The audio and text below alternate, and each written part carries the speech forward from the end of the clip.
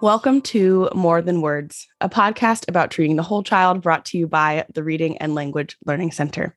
I'm your host, Tristan, and today I'm joined by early intervention specialist, Stephanie Howley, to discuss early intervention, a coaching approach. Hi, Stephanie. How are you? Hi, I'm great. Fabulous.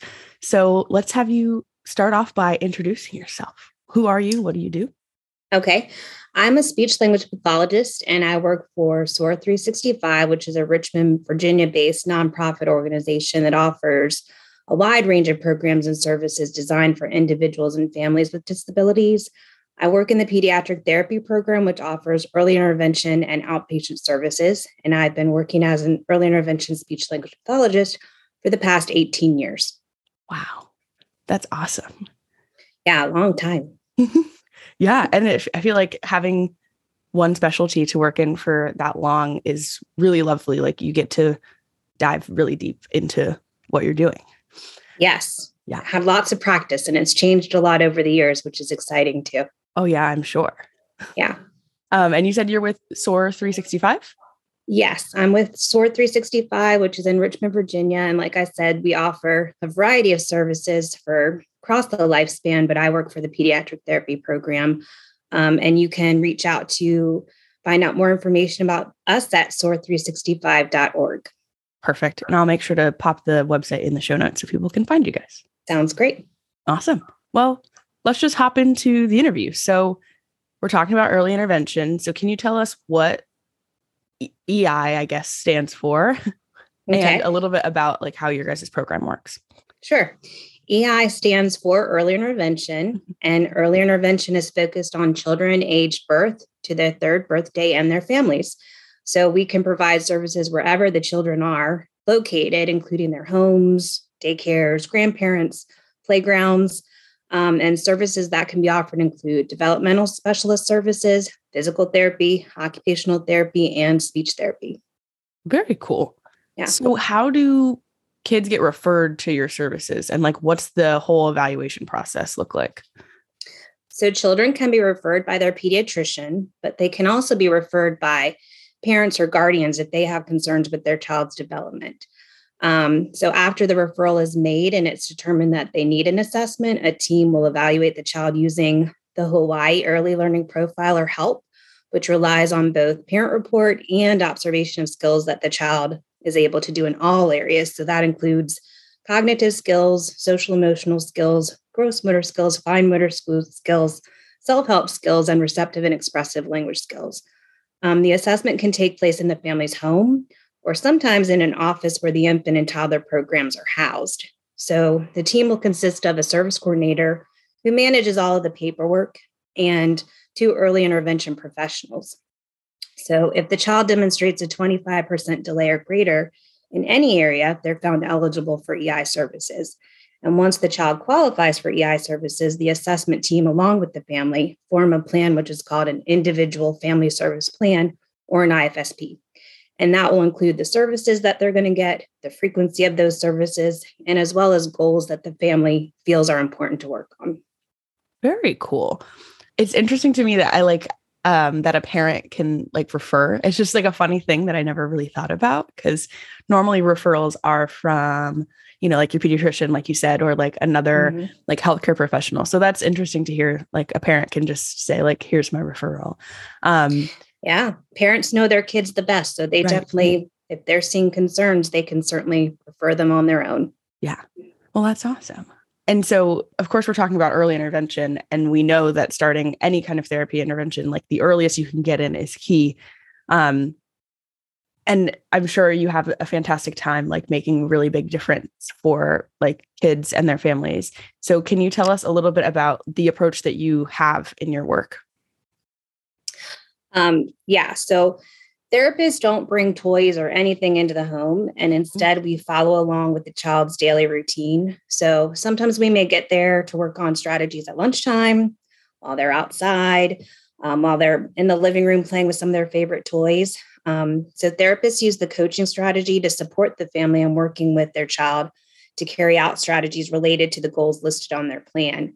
So coaching is really meant to empower the parent our caregiver and understanding that they're the most important person when teaching and interacting with their child, since they know their child the best. And they're the ones who spend the most time with their kiddo. So parents are encouraged to practice strategies during the sessions with the support of a therapist to guide them along, offering suggestions as needed. But the therapist will also be asking questions related to what the family has tried already, what the parent would like to work on, how they feel their child is going to react, or reflecting on how the child reacted when the strategies were tried, and how the parent may feel when trying those new things with their child. Therapists may also model ways to practice strategies during the session, and a joint plan is talked about at the end of each visit so that the parents and therapists both know what's going to be worked on between visits in order to reach those goals that were created on the IFSP.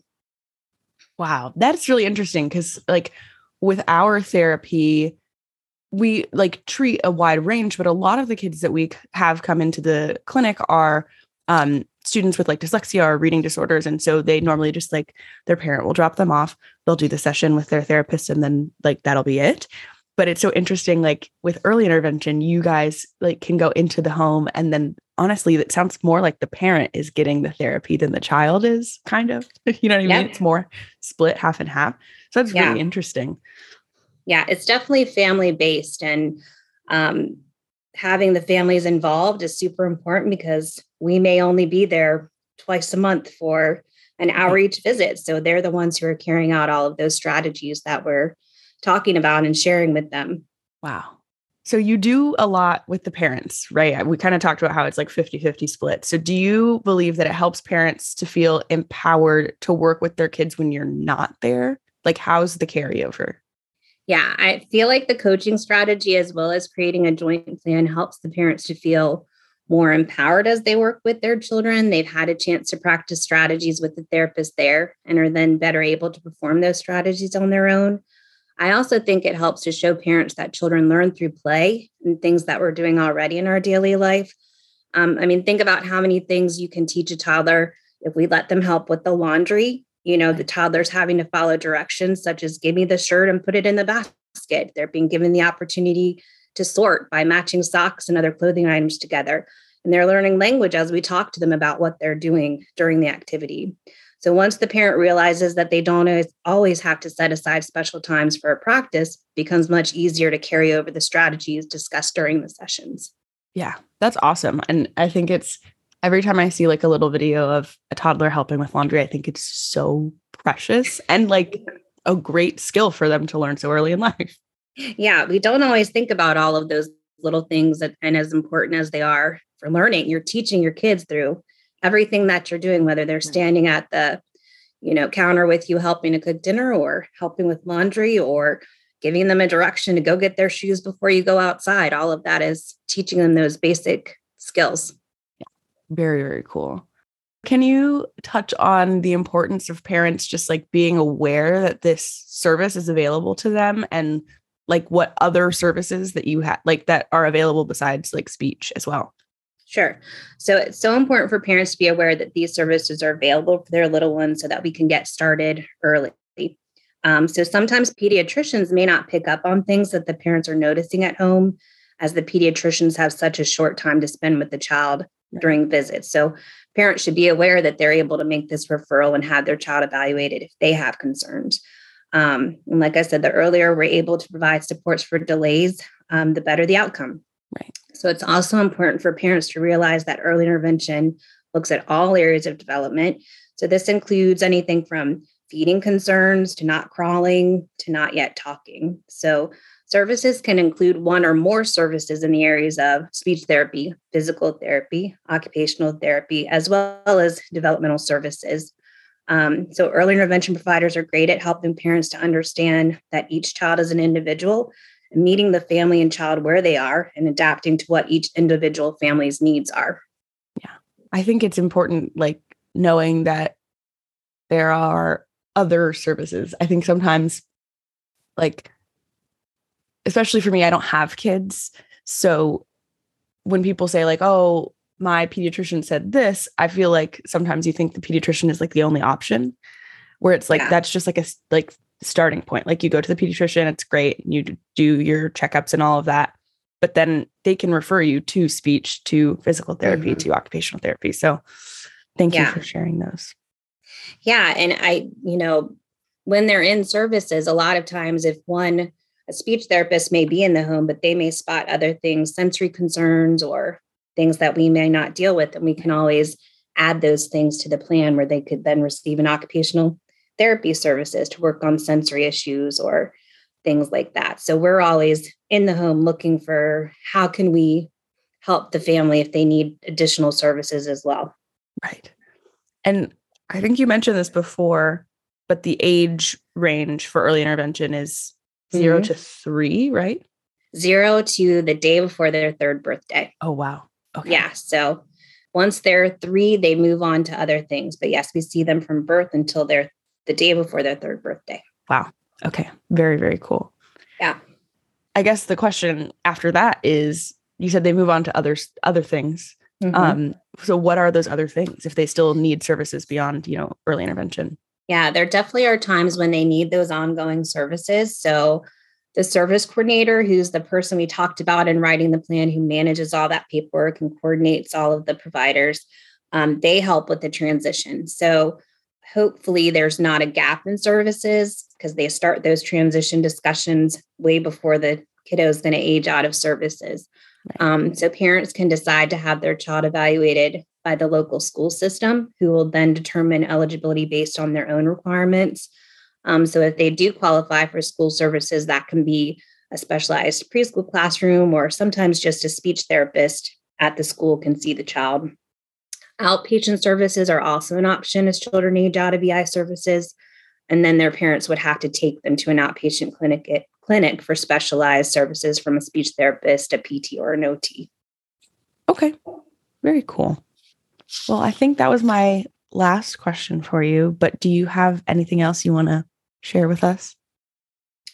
I just want parents to know that early intervention is something that is really built around the family. Yeah. So, I think a lot of parents look to early intervention specialists to come in and fix their kiddo or have a magic wand. And that's not always how it works. Sometimes it is a process and the family's involvement is key. So when you're looking at early intervention services, just knowing that you're going to be involved and you're going to be the main one leading these services and taking on these strategies that the therapist offer to you to kind of help your child make that progress and work toward those goals that we've created. Yeah, that's very good advice. Because like I said, as we were going through this, I was saying, oh, wow, this sounds like almost a 50-50 split. Yeah, it really is. The family's involvement is key. I mean, think about our kids that we have. We are their teachers. So we're just giving you extra added strategies to do things that you would normally be doing with your kid, just adding in those supports that they need. Yeah. Well, that's awesome. Thank you so much for being here. This was really informative. And I think especially for like young parents that might not know any of these services exist, I think this is going to be extremely helpful. Great. I'm glad that I could share some information. I hope that they will reach out to their local systems and make those referrals as they're needed. Yeah. Awesome. Well, thank you so much again. Thank you. Thank you so much to the audience for listening. Make sure to subscribe and leave us a little rating and review. It helps other folks find the podcast, and we'll chat with you next time.